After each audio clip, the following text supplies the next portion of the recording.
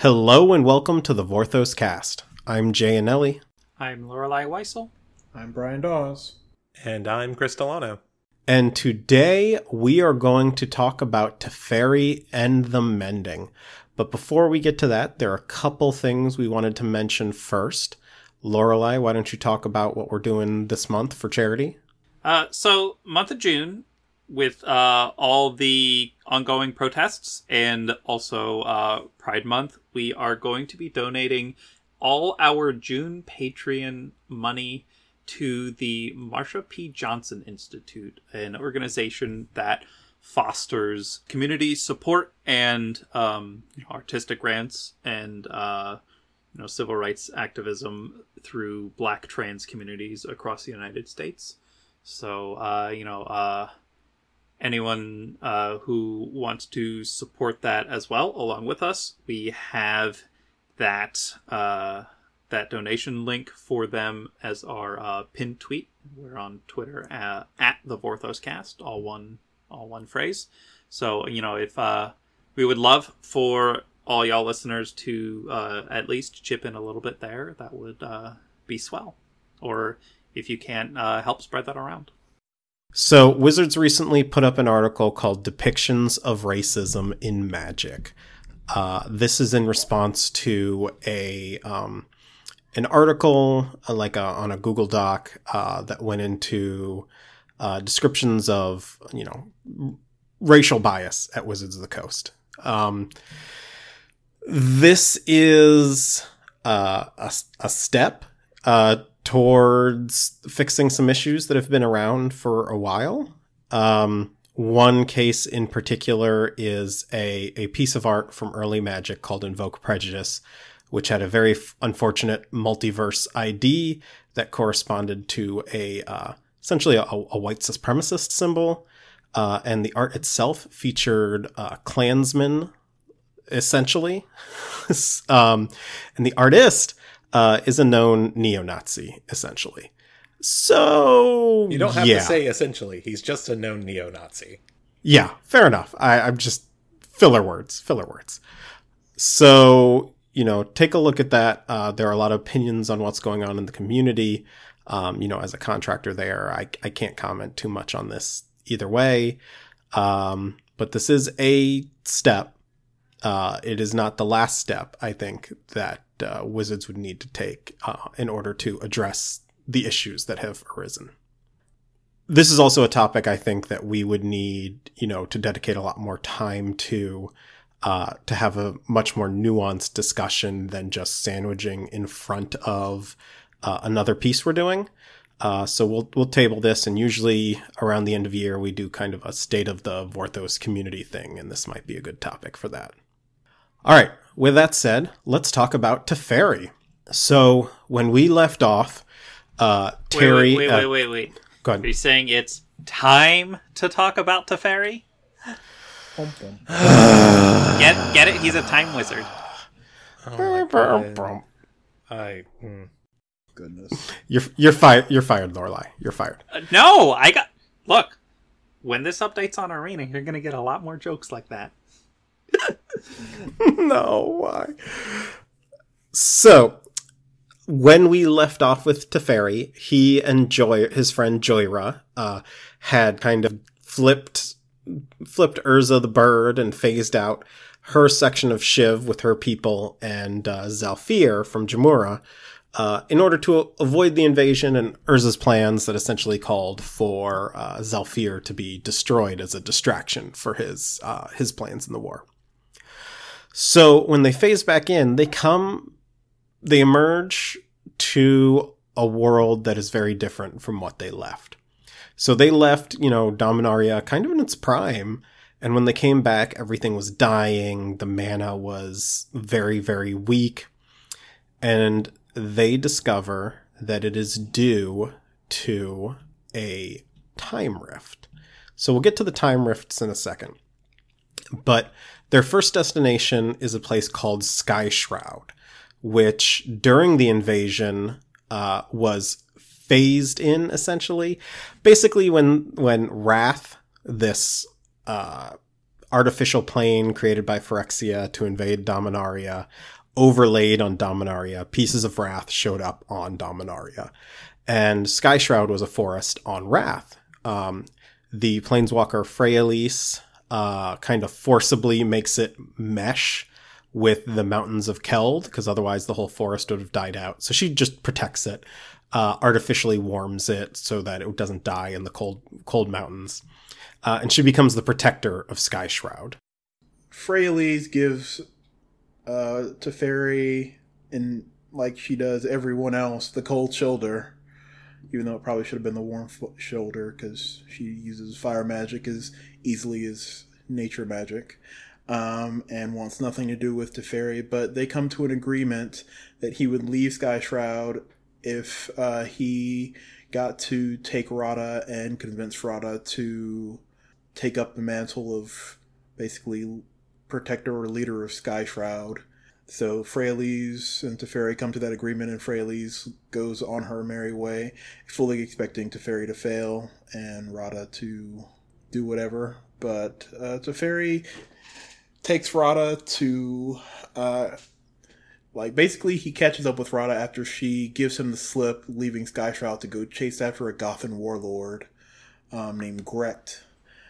He gives her a little bit of rope to play along with, but eventually he gets tired of it, and he absconds with her after taking her out of, basically saving her from Grecht, because she's not ready to fight him at the time, because she hasn't actually done the rituals that would make her have the ability of a Keldan warlord. Yeah, she is 3/4 elf, right? And a quarter Keldan? I believe so. Or I don't half remember. Elf, half Keldan. I don't remember the exact. I think she's 3/4. I think her grandfather was a Keldan warlord.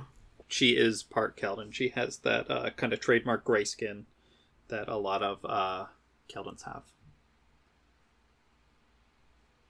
After saving her from Grecht, he takes her to the necropolis, the Keldan necropolis, which is a site of great importance to Keldan history. He finds that the necropolis is basically is missing a huge chunk of it, and there's a space where the Golden Argosy should have been after. It was rumored, or it was prophesied that it should have returned after it left, but it never came back after it left with Eladamri and the Golden Argosy is just a funny thing, because it's like, it feels like in, what was it, Apocalypse or Plane Shift, like they just kind of wrote themselves into the corner with the Keldan Twilight, dead yeah, all rising up and routing everybody. And so like this magical golden dream ship shows up, ferries everyone to the final battle where they need to be, and then departs and just disappears from the story completely. So after noting the Argosy, and Grata tries climbing up to find the tomb of her grandfather, oh gosh, what's his name? Aster. Yeah, Aster. She finds 2 of his daggers. There should have been 3, because he was it Aster of the 3 Blades? And he was one of the passengers on the Argosy. She takes the blades, and Teferi finds the Book of Keld, and tries to get Rada interested in it, but she is not interested in book learning at all. She's not, which is funny, because had she read that, she wouldn't have needed Teferi at all. But, that's...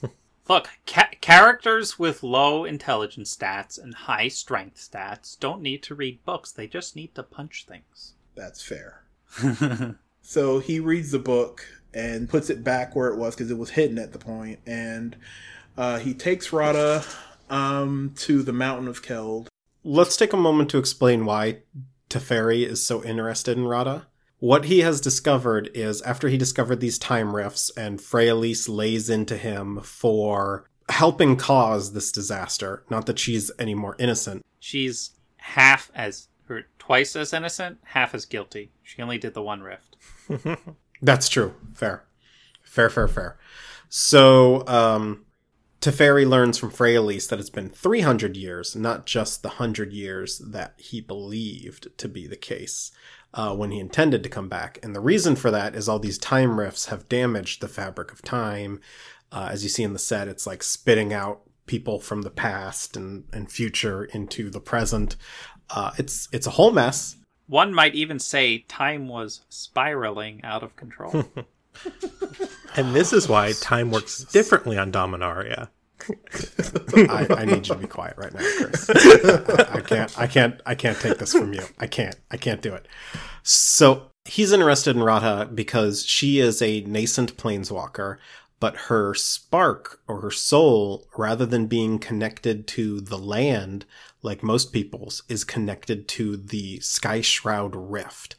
So this is part of her problem, is she doesn't really have much in the way of magical abilities because she isn't able to connect to, the mountains like the Keldons do, or the forest like the elves do. So Radha reluctantly joins with Teferi, where Joyra immediately puts her in her place. And Radha likes Joyra a lot. She respects her in a way she doesn't respect Teferi, who is, always kind of, I don't want to say shifty, like manipulative. He doesn't just straight out tell you what he wants, while Joyra is very straightforward. You can just say he's a blue mage. He's a blue mage, yeah, fair enough. So they all head to Urborg, where Teferi has sensed another planeswalker like Radha, and that's where they meet Venser, who is an artificer messing around with Phyrexian technology to build a teleporter called an ambulator. They are attacked by Lord Windgrace, who abhors artifice and wants to destroy all remnants of it. He's very annoyed with Venser. There's a whole lot of background plot going on in here that we're not necessarily going to get into in a single episode here. Fun fact, though, Lord Windgrace was first mentioned in Vorthos material in 1995. I read that story recently. It's there that Teferi learns more about the rifts that are forming all over. In Yavimaya, Urza unleashing the Golgothian Silex created one. On Talaria, both the time travel and Baron blowing up the island caused one. Teferi phasing out Zalfir Shivd caused two. The Rathi Overlay caused one when the Phyrexians invaded. And the last one, and the one that kind of broke everything, was the one 100 years after the invasion, when Corona was born on Otaria. And we're not going to get into that today. Born is a very loose term, but sure. Created from like 3 different people. It's just a whole thing. I don't talk about Corona things. That story's terrible. Teferi tries to enter into a rift with his companions. He ends up being trapped in his memory of burning inside that slow time bubble while all his friends are spat out in Madara, which ends with Venser kind of accidentally resurrecting Nicobolus. And it's like Joyra's... Not just Venser, Radha and Venser, just to be clear. Joyra ends up doing this mental call to him that he finally awakens and goes and challenges Bolus, and Bolus just cuts him to shreds, like literal ribbons. It's quite embarrassing. It's really funny because Teferi talks big, as Teferi does, and then Bolus just snaps his fingers and Teferi's entire body unravels in a pile of spaghetti. Which doesn't actually do any real lasting damage to Teferi because pre-mending planeswalkers were hella strong. Once Teferi is able to reassemble himself, Radha is just done with him. Like, these escapades are boring her. She wants to get back to Sky Shroud. So a whole bunch of people essentially abandon Teferi at this point. All the people he had brought together to aid him. And Teferi, Joyra, and Venser all head to Shiv, along with the one Viashino that came out of the rift with them. He's also one of the only ones left, because basically Teferi and Joyra left the Shivan Rift with a couple Gitu and a couple Viashino, and most of them have died at this point, and everyone's kind of fed up with Teferi. Well, so it was 2 Viashino, 2 Gitu, and Jaheira.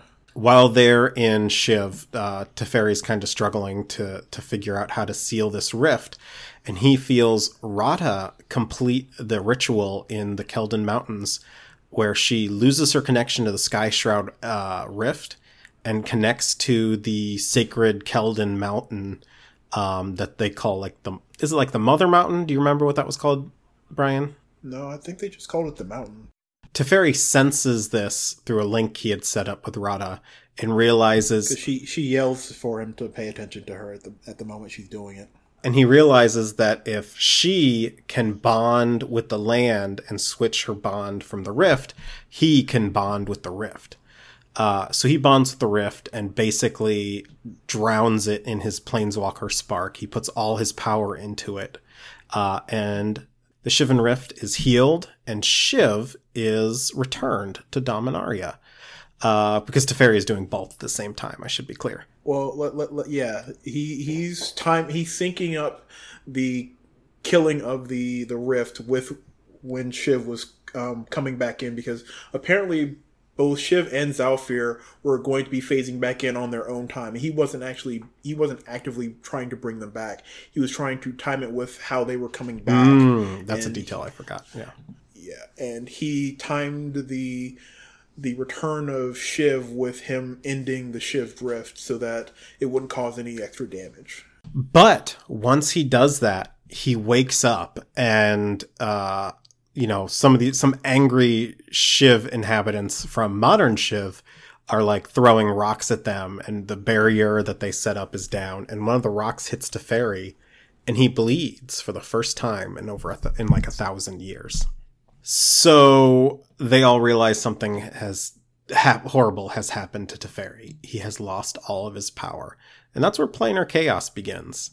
Now, Planar Chaos, we're going to mostly skip over because Teferi is like catatonic for a huge part of it. Do you want to talk about that a little bit, Brian? I know you commented on it. Well, yeah, he got hit by a rock. Oh my god. There is so much shade thrown at Teferi for just spitting the truth the entire book. And he gets no credit at all for anything that he says, even though he's right the entire book. So basically, because he's lost his power, he's not talking as much. He's trying to figure out what's going on with him. He's a shell of himself. He's a little bit less cocksure about things, but he's trying to share his experiences with all these other planeswalkers who he's calling for to take up what he's done and do the same thing for their respective rifts, meaning this is Lord Windgrace and Freyalise. And both of them and Joera are all throwing shade at him the entire book, accusing him, treating him like a liar or having ulterior motives when he's telling them exactly what he was trying to do and what he did and how to go about doing it, and telling them that's what they needed to do and how they needed to do it, because he was saying that the rifts needed to be closed as close together as possible to avoid the power spikes that are occurring when one rift is closed. The other rifts have been getting stronger. Okay, but if you are a pre-mending planeswalker and another pre-mending planeswalker who, your pre-mending planeswalkers, you don't trust each other to begin with, tells you that you have to do some spark magic to close a rift that you have to take responsibility for, and it's very dangerous, and that planeswalker is a known prankster, would you really believe him? So the fact that's fair. That's a fair way to go about it, but both of those planeswalkers, Windgrace and Freyalise, both know that he's lost his spark. It's not like it's something that you can't just hide that from a planeswalker. They can sense that you have the spark. So the fact that they both know that he has no spark, and he's trying to tell them they know that he closed the rift. They can sense that the rift was closed.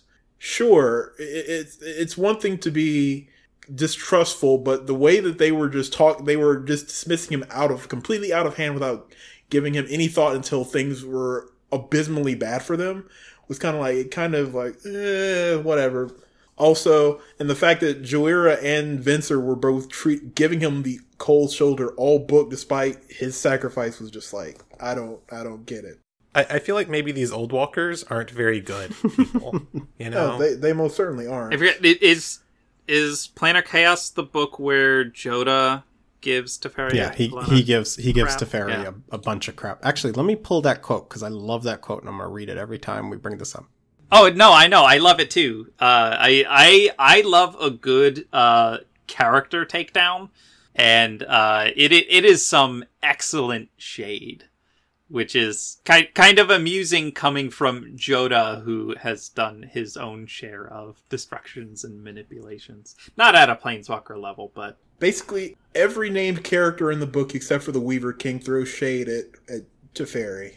Weaver King card when. Let's talk a little bit about where Teferi is as a character right now and sum up what happened. So, he has this grand plan where he's going to just dodge the Phyrexian invasion, comes back, realizes he's 3 times as far in the future as he intended. The world is dying, partly because of him. He then seals half his obligations. Shiv, he seals that rift, but loses his power. So he's also considering here he does not have the power to return Zalfir. And as he's encountering these beings who were once his peers, now that they know he's mortal, he has to reckon with the fact that they just completely dismiss him. Mortals are just not, they're like little annoying children who are trying to interrupt you while the adults are speaking. That's how they feel about mortals. And Teferi is now on the outside of that again. He's back to being a little disruptive student. So Joda admonishes Teferi by, here's the passage from Planar Chaos where he just tears into Teferi and everything Teferi had been up until this point. Teferi went out alone. He called Joda from a safe distance in case the Archmage lashed out again, but Joda barely responded to the sound. Instead, he kept working with his tunnel transport and kept his back to Teferi. So Joda is basically creating a little portal to go back to wherever he wanted to. Joda, he said, we need to talk. No, we don't. The Archmage did not turn. There are trials ahead that you could help see us through. We need you. No, you don't. We do. I need you. Venser needs you. Joyra needs you. Joda did turn now, and Teferi was grateful he kept his distance. You astound me, Joda said, rage steaming from his words. How low will you go? Teferi smiled blankly. What do you mean? I mean you're as manipulative a creature as I've ever met. Everything you say is designed to produce an effect. But worse, it's also designed to conceal the effect you're after. You're a liar who lies about his lies to himself. Teferi drew himself up to his full height. I'm sorry, he said. I thought you were the kind who didn't shrink from hard work when it was worth doing. Joda stopped. He didn't turn, seeming to argue with himself, and said softly, Urza. What? Joda stood and faced Teferi. I said Urza. I am descended from the brothers. Did you know that? I'm descended from Urza's family, the one he had before he ascended. I had heard about you, but it never seemed important enough to mention. I'm mentioning it, you pompous fool, because I may have the blood, but you are the heir to Urza's mantle in ways I will never be. You are exactly like him, Teferi. A glib, patrician, elitist, all-knowing, and all-powerful high muckety-muck who thinks everyone should simply get in line and follow his lead. You believe that yours are the only answers that work, that your plans are the only ones worth following, but Urza was often wrong, and people always suffered for it. You were often wrong, and the people around you suffer for it. I only asked for help. That's all you ask for, and it's never all you mean. You don't want my help. You want my total dedication. You want me to do what you can't because you believe it needs to be done. That may be, Teferi said, but in this case, I'm right. And it doesn't matter. Don't you get that? No, Teferi admitted. No, I don't. Then try harder. And it's just like such a great takedown of planeswalkers in general. I just love Joda for this kind of stuff. Just want to say that Teferi was indeed right. He was right. Just putting that out there. He was right. I mean, he was right, but there might have been other ways of going about things. I don't think any of those characters were wrong. Both those characters can be right in their indictments. So, at this point in the story, Karn reappears, hearing a call that Teferi and Joyra put out, and they begin... Nope, not Teferi, just Joyra. Joyra, okay. He comes back, and they all start to form a plan. They do manage to convince... I believe they convince both Lord Windgrace and Freyalise at this point to seal rifts. Right, Brian? So, basically, Karn arrives right as Freyalise has reached her wit's end and has come to the final conclusion that Teferi was right and that she needed to give herself to the rift. So she's basically combined the Skyshroud Forest into a single large tree to destroy all of the slivers and Phyrexians that the Weaver King has brought to wreak havoc on the forest. And then she dives into the rift and blows it up. And Karn is arriving just as that's happening. Freyalise basically calls Windgrace's attention to what she's doing, because as she's realized what needs to be done, she calls to him and tells him to follow her lead, basically. He and Karn watch basically with Joyra, and Windgrace is still adamant that he doesn't need to do that. Karn tells him that that's basically what needs to happen. And I would like to take this moment to go ahead and say that Karn is doubly responsible.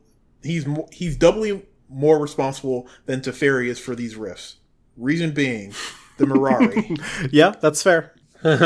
Because he caused the time travel rift in Teleria and the Corona rift twice over, because Corona being formed was in itself one of the rifts, and then her sucking up all of the magic and spitting it back out into the world is what caused all of these rifts to actually start sucking the mana out of the land. Anyway, so once Windgrace has been talked into reason by Karn, he sacrifices himself to the rift.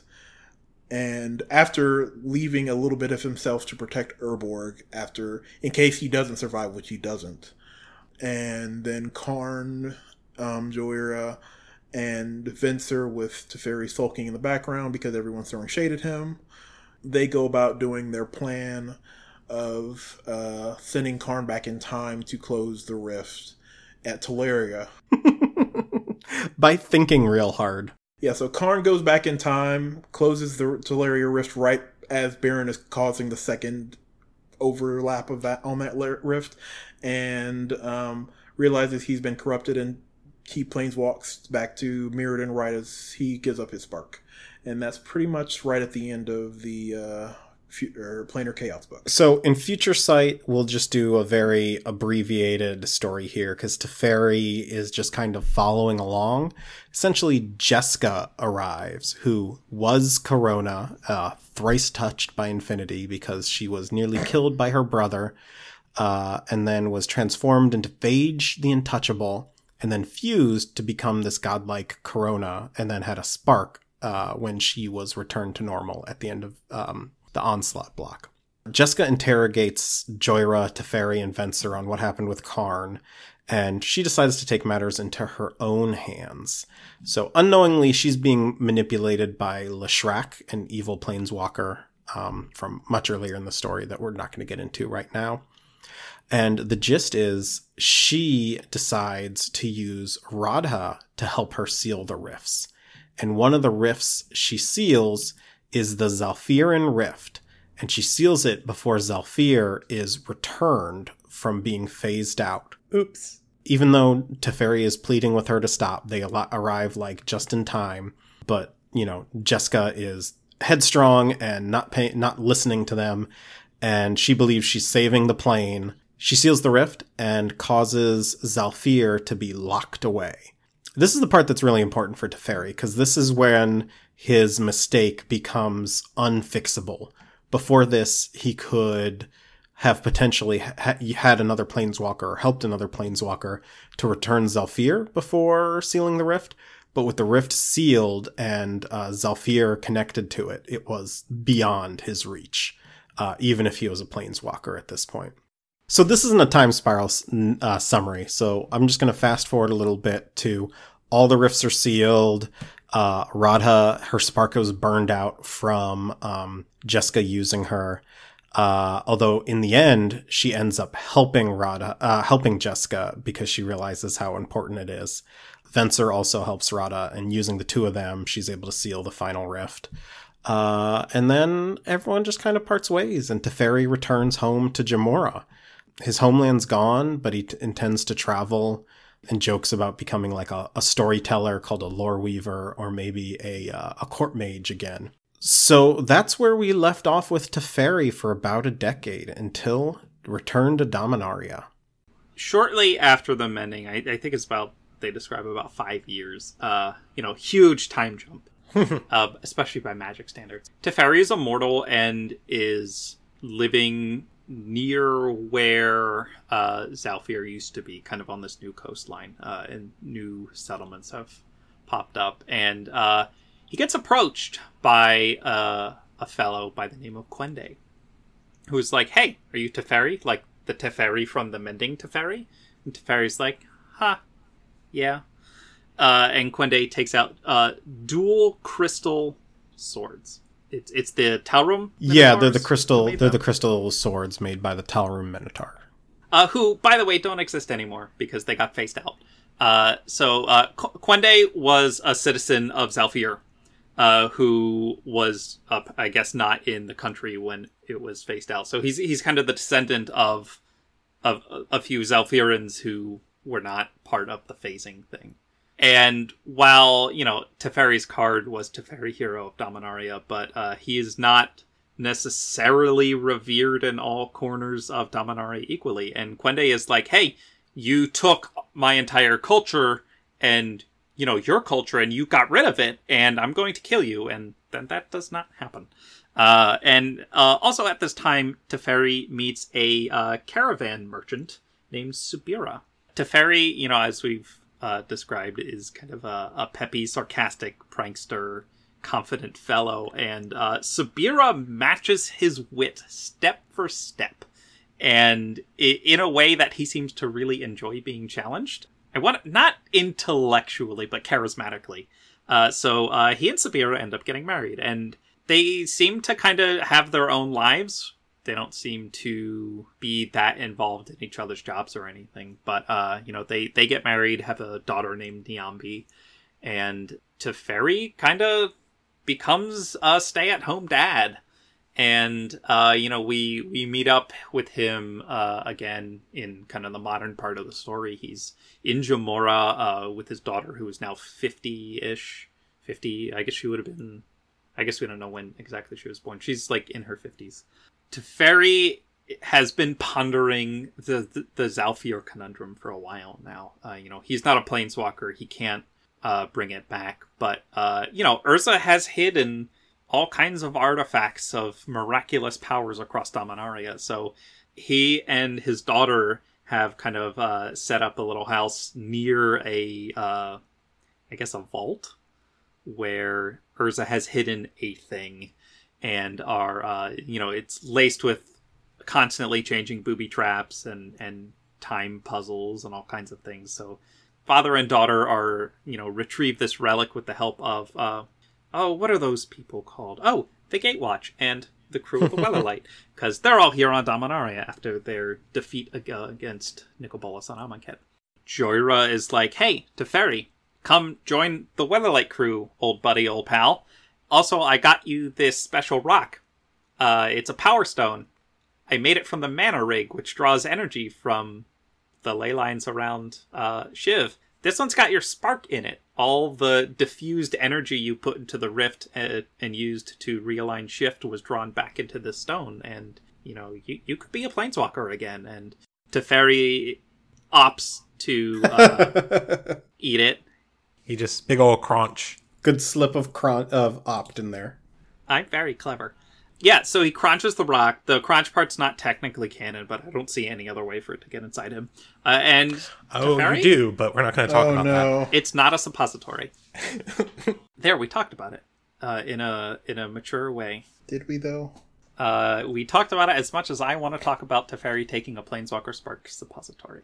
So real quick, let's just note. So he has, at this point, with this decision, he has, in the last couple decades, finally come to terms with what he's done. He's regained his humanity by having a family and raising his daughter. And then suddenly, this power that was the cause of, the biggest mistake and miseries in his life is suddenly thrust back in front of him. And so the thing about it is, when you're an, I don't want to use addict, but it's probably if when you're a gambler and there are no poker games around, it's really easy not to gamble. When you are a godlike being and then you lose all that power as a mortal and it seems like it's never coming back, it's easy to come to terms with that. But then you're offered that power again. Do you take it? Teferi does. We already went over this. So he's a plain he gets humbled by all this. He went from a character that I kind of despised to a character that I really enjoy. Thank you, Martha Wells, for writing that in the Dominaria story. Anyway, so he kind of joins the Gatewatch on their misadventures to retrieve Blackblade from the Cabal stronghold in Urborg, from Belzenlock, and defeat the demon to free Liliana from her contracts and obtain a weapon that can kill Nicobolus. Because, at this point, Teferi is one of the few people existing who has faced down Nicobolus ever, and one of the even fewer people to have survived. So he knows exactly the kind of threat that the Gatewatch is up against. Yeah, he does this really cool thing where he slows down time so that they can get closer to their target. That was awesome. Yeah. So he's just kind of around for the rest of the story. Karn is there too, so he reunites with Karn. That doesn't go exactly as planned, because Liliana gets picked up by Bolus when her contracts default to him, and the rest of the Gatewatch meets up on Ravnica to confront Bolus because Jace has informed them of everything. And this is all what leads up to War of the Spark, which Teferi doesn't do a whole lot in. He's there. He helps. There's an assassination attempt on Liliana with Teferi, Jace, Vivian, and I am blanking on who the fourth Planeswalker is. Yeah, Teferi does this really cool thing where he slows down time so they can get closer to his target. I think Jaya was the extra one there. Is it Jaya? God, doesn't make any sense. I don't like anything that's happened with Jaya in the last couple of years. Anyway, so he's part of that. I don't know if you know this, but the multiverse did not fall under Nicobolus's evil reign for all eternity. He gets defeated, and after this, Karn is like, hey, I dug up the Golgothian Silex and I want to detonate it on New Phyrexia because I need to destroy my creation that has been corrupted. And Teferi is like, crap, I guess I'll help with that because that sounds bad. And that's kind of where we leave off with him. Yeah. Now he, at the very end of the novel Forsaken, he, Jaya, Karn, and Ajani all head back to his daughter, who I don't think we actually named her? Nyambi. Yeah, we did. Oh, okay. Yeah, I did. I missed it. Okay. So they head back to Nyambi's house in order to plan for the future. And that's kind of where we leave off. Did that happen at the end of Forsaken? I thought that happened at the end of Ravnica. I don't know. Maybe it did. I don't know. I don't remember. Those books blended together a lot. Jaya might have joined them late because she's involved in Forsaken quite a bit. Yeah. Teferi, has kind of come full circle, but he's much wiser than he used to be while retaining his kind of both gregarious personality and his kind of sly nature. He's a very interesting character. I like him a lot. He's also more willing to help and fight now. The War of the Spark seems like a thing that he might have hid from in the past when he was more powerful, but he doesn't have that option anymore. And he's kind of living up to his heroic acts in the Mending, and joins the Gatewatch, takes the oath, so he's official Gatewatch member now. And yeah. All right, so that about does it for Teferi. So we know we're going to be seeing a bunch of these characters now. Hopefully, by the time you're listening to this, you will probably have seen whatever the new Nyambi card is. We've already seen Subira. So it's exciting to have these characters finally get good cards, because as we talked about in our pre-show here, Nyambi was just a fetch card to get a Teferi card, which is not great. So it'll be very interesting to see what powers they give her. And I'm excited to talk about her card in our Flavor Gems episode. Karavec does work in my Rakdos deck. That card is Yup. stupid in Commander. Karavec is great. I'm excited to see what they do for a 2.0 card for him. So I'll let that be my final thought. Lorelai? Very briefly, The Outer Worlds is finally out on Switch. I'm having a good time. Space Jim, spelled Jym. That's my character name for RPGs. Well, it's Jim when it's like historical RPGs, but if she appears in space, it's Space Jim.